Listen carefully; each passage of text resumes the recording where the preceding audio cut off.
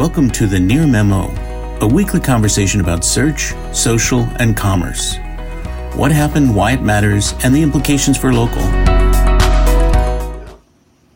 Okay, welcome everyone to the Near Memo, episode 25, our silver anniversary. And as always, Mike and David are here with me, and we're going to be talking about the news of the week in the world of local social and small business commerce that we always talk about.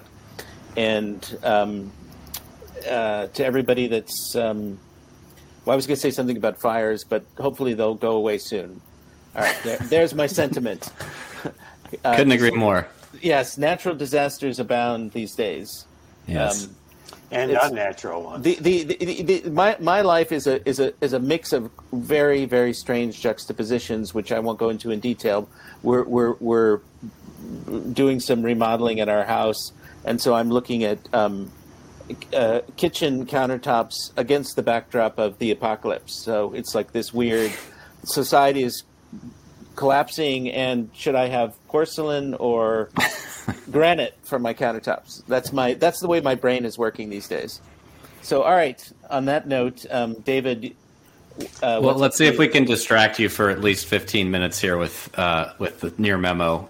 So I'll dive in. Oh, Mike, you're trying to say something. I was going to say that given that this is Greg's mood to start, I'm going to really work hard to be positive on the thing. All right. Well, let me kick things off with a piece of news that, according to Mike, is not actually news, but Google did promote it this week in an announcement on their blog.google called The Keyword, which is the new review experience within Google Maps that apparently has been out for some people on Androids for quite a while, and they say is now rolling out to the iOS devices, which, of course, I'm not an Android user, so I haven't seen it. It was news to me. It's a very simple interface that's essentially more of a selection type of interface where they're asking specific questions about specific attributes of a business. And presumably these attributes tie in pretty well to the ones that have been displayed in Google Maps for quite a while. But my big takeaway from it is that Google is collecting much more structured data, even though they position this as a user experience improvement. And I think it flies directly in the face of Yelp's longstanding commitment to long form reviews and the fact that they think this is what users want to read and write. And Google here is taking the exact opposite approach which they've had on the reading side for quite a while now with these little sort of snippet attribute things, and they're now extending it into the user side of things. The box that says share more about your experience is about 8% of the vertical height of the review interface. The rest of it is devoted to things that you can just tap to leave a very quick review about each of these more granular data attributes. So I just think it's kind of Google doubling down on quick and structured, and to the exact polar opposite of Yelp on long and unstructured. So certainly an interesting change. Evolution from Google. I think it follows a trend that they've had for the last several years in Google Maps. One thing about it is it gives them a structured sequence of information that works very well with machine learning because it can be reasoned about. So they know that the restaurant has this specific feature, and then they can answer queries with a high degree of confidence. Is this a cheap restaurant? Is it, kind of question. So in that sense, it gives them much better tools to drive against in terms of search results. But what I noticed in restaurants, which I thought was interesting, there was a lot of non-sentiment driven questions like price, for example. Yep. And I thought that was kind of unusual. I thought, well, dine in, delivery, right, takeout, which seem they don't. I suppose in terms of evaluating how good does a restaurant do at these different functions, maybe that's a way that they could take it, so you could see if the restaurant does all good or just part of it well or whatever. One of the thoughts I had that I wondered about was how does this, or whether this translates into other verticals. I mean, I would imagine there are corresponding data points that you could formulate for a lot of different verticals. Hotels, for example, Yep. But They're already doing it in hotels. They've been yeah, doing it. does it get into in other service areas? Does it work equally well?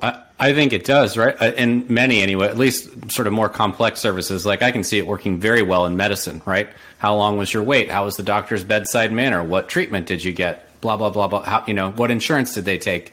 It seems like even in a category like that, which is, hopefully more of a, once a year or once a decade type of experience, that there's still this structured information that would be valuable to searchers and to Google. And they did roll it out in April of the pandemic year in almost every other service category, lawyers and accountants and plumbers and roofers. You're saying a comparable UI? Yes, an attribute-driven faceted interface with 3 or 4 attributes that a user could choose from that we started scraping. And it's very nice because it's very structured.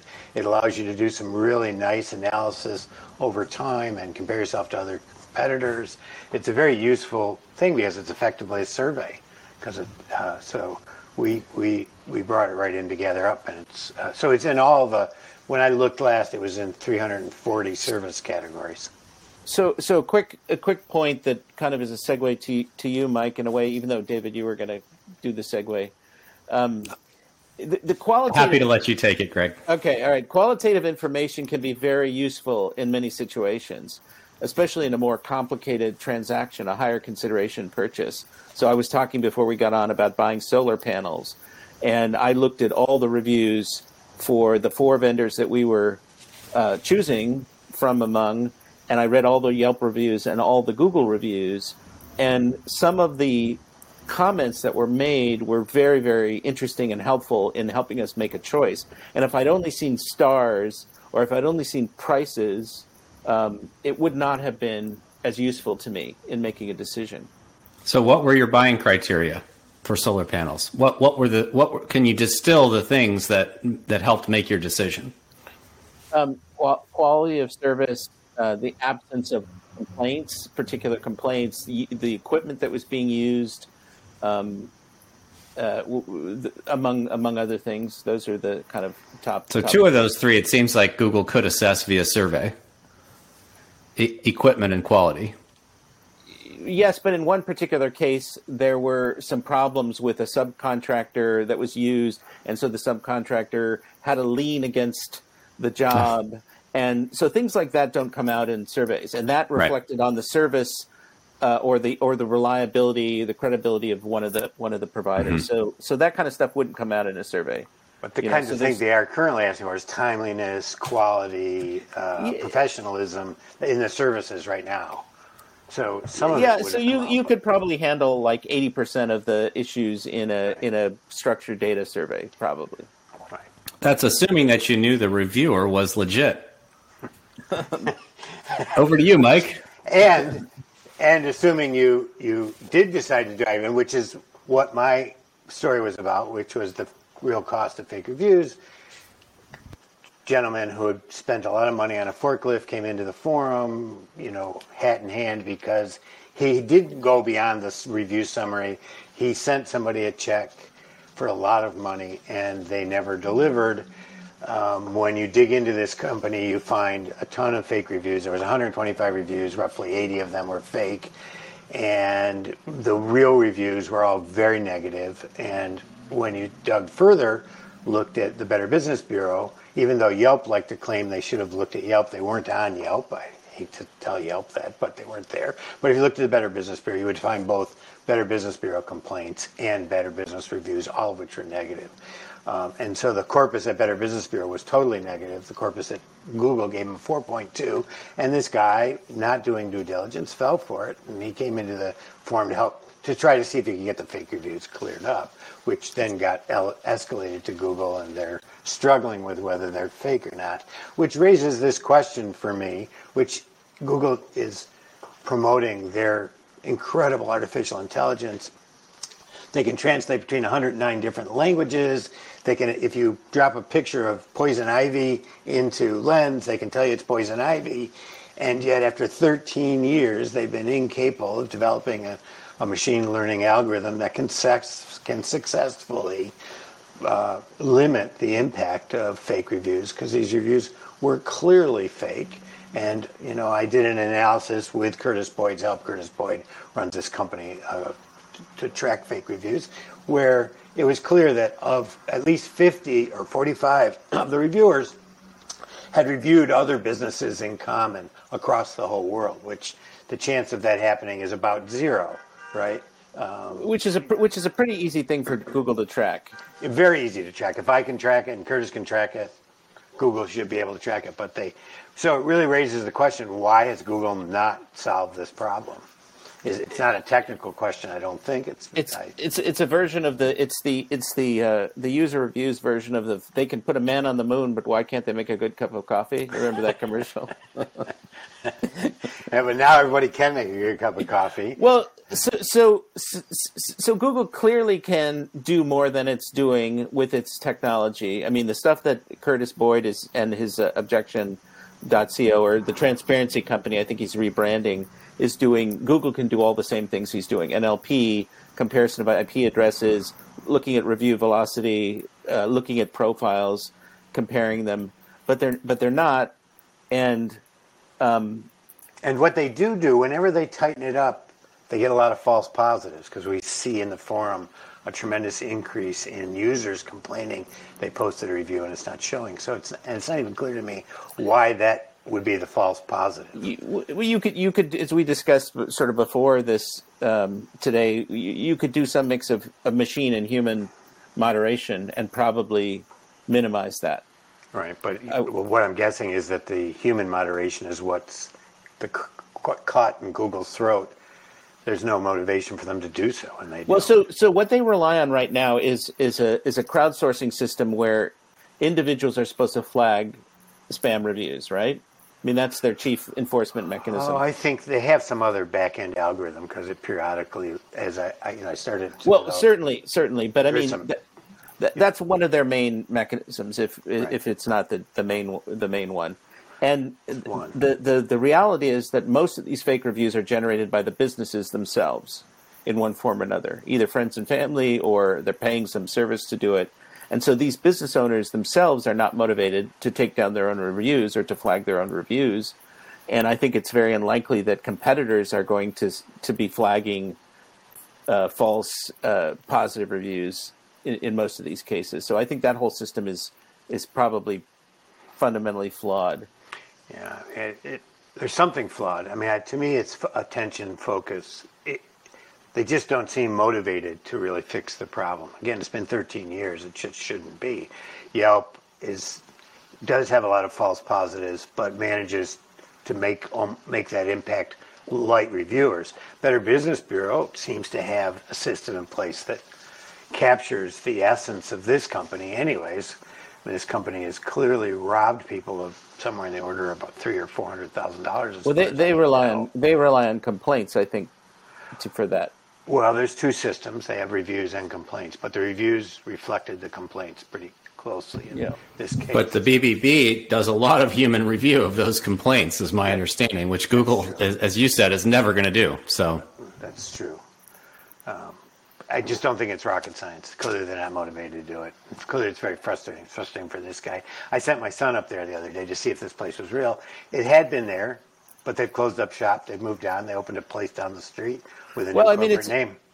It's trust is a big is a big issue online, and it's interesting to me that Google doesn't perceive any threat to its brand from this. At all, seemingly. And it's interesting that Yelp has not gone after them in the way that Apple is going after Facebook, for example, or Android by implication with privacy, right? I mean, Yelp could mount a campaign and say, we are aggressive about cleaning up these reviews. You can trust our reviews. Other platforms are replete with fraud. I don't know why they don't go after. I don't know why they don't mention Google by name and just compare. In this case, it wouldn't have been possible because the business didn't have a Yelp profile. But there's got to be plenty of major disconnects between what a GMB profile looks like and what a Yelp profile looks like. So I don't know. It seems. Yeah, I agree. This is a much. It seems like a much surer tactic to get eyeballs away from Google than hoping that the Senate Antitrust Commission will slap Google on the wrist. So and force Google to rank Yelp higher, which is that's a weak strategy to start with, right? That's Yelp's whole hope here. Exactly. It's a brand strategy. Trust us. We have more integrity, but they're not doing it. Yeah. Okay. So my issue item is quite. I got a lot of problems with you people. I'm having a tough week. Anyway, my item is really from an item that was in Wednesday's newsletter. Square becoming a bank. So Square has had it didn't become a bank, but it owns a bank now. It had sort of Square financing options before, and we've talked about Shopify and Stripe doing similar things. But now Square has a bona fide bank where you can have a checking account, a savings account, and they give you other services, access to loans. So the three pieces are checking, savings, and loans, and there are no fees at all, no overdraft fees, no account fees.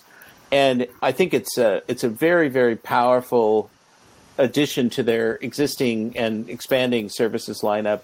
And they may not be in a totally unique position, but they're in a pretty interesting space right now vis-a-vis sort of small businesses and providing a whole range of services. Yeah, on the loan side, they have such tremendous insight into cash flow and operations that they can loan things more efficiently, more effectively, with less risk. So their loan profits should be higher. Yeah, exactly. And they are much closer to the business than a bank because they're right at the center of that operation with their point of sale. I mean, my sense is, I think if you look at all the surveys, the CSAT surveys of banks, people hate their banks for the most part. And it seems to me that traditional banks, which have been trying to get into mobile payments and trying to upgrade their user experiences, are really going to get disrupted by companies like Square and Shopify and Stripe to varying degrees, because the market is ripe for that. What's not to love about Wells Fargo? Well, they have some sort of disgusting discovery about once every 6 months, right? That's some cheating they did in the mortgage or in the credit cards or something. Or Chase or B of A or any of them. They're all kind of horrible institutions. The other question I have is 10 years from now, we're going to be talking about Square in the same way we're talking about Apple in terms of having aggregated so many services that they are now considered anti-competitive, or Stripe or Square or one of these types. Well, it's like you can do it until you get across some threshold of size and market power, and then you can't.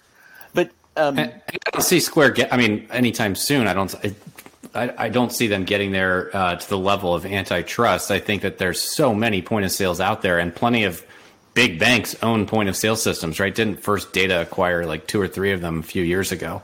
Probably. That's attached to one of these huge banks. So I don't see it, Mike, as raising any flags anytime soon at the antitrust. I just think 10 years from now, when Stripe and Square and Shopify are the next big things, right, then it becomes a question. It's possible. I was going to say, though, this is definitely a way to decrease churn because it's such a pain in the butt to change banks. As somebody who's done that a couple times in this past decade, as a result of some of these stories that you guys were mentioning earlier, as a consumer trying to vote with my wallet, it's a really hard thing to do. So I think it's really smart from Square's standpoint to really lock in their customers, and I think that they are providing a pretty good experience as a Square user, as well as somebody who's helped businesses set up Square websites and connect them to points of sale. I think that they're providing a good experience on both sides. So I think it's really going to, if anything, it will decrease their churn further from what I assume is already pretty low churn. So when I was doing the books for Local U, I went to our local credit union, which is very friendly and has always treated me very nice with good car loans, although a lot of paperwork. And to get a $5,000 line of credit against an account that carried an account balance of $60,000 every month, except for the week of January 1st, right? Right. Yeah. But every other month carried a $50,000 balance. It took a raft of paperwork and an amazing amount of cruft to get a $5,000 protection against the checking account. It was like unbelievable, right? And the PPP loan saga that just played out over the last year, a lot of small businesses got screwed in that, and a lot of the money went to larger enterprises who arguably didn't need the money, who were sort of savvier and able to take advantage of it, and a lot of the true small businesses had real trouble. And this a friendlier financing entity, as you sort of are alluding to, I think is going to be something that a lot of business owners recognize as important for them. So, I mean, finance has always been something that companies do historically, right? Ford got into it, GE got into it, Apple's getting into it.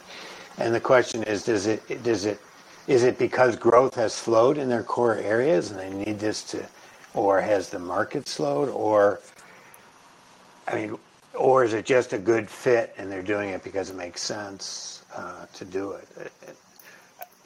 Is it where capital is best deployed, I guess? I would suspect that there are a couple of things going on. There has been some slowing of point of sale adoption, and it's a natural extension of their product evolution, I think also. They started providing financing pretty early because they had access, they had visibility on the cash flow. And so this was a product they could offer, and I think this emerges from that. And it also is good for, it's good for their story to the public markets because, the number I quoted in the piece was that, some analysts had said that payroll, accounting and invoicing and, sort of this cluster of services is $500 billion in annual fees paid by small businesses. Whether or not that's literally true or sort of directionally doesn't matter. There's a big, huge pot of money there. Right. Sounds good. Well, all right. It seems like a positive enough note to end on. That there's a huge pot of money. I don't think we should fetishize positivity. It's appropriate, but not always. Wow, you've really had a rough week. No, you both know me well enough that I don't fetishize positivity. My wife is up in Mendocino with a friend north of the San Francisco Bay Area. Very nice. It's very nice for her, and I'm sort of holding down the fort and doing all the stuff and working and got the pets and the kids and all of that. So and the roofers. The roofers have not come yet. Oh. But I can tell you, people who are watching this that want to know about roofing and want to know about solar installation, I can tell you everything you need to know. I'm getting a geothermal heat pump put in this next month, so we can have a conversation. So that's very interesting because I've been looking at heat pumps as well.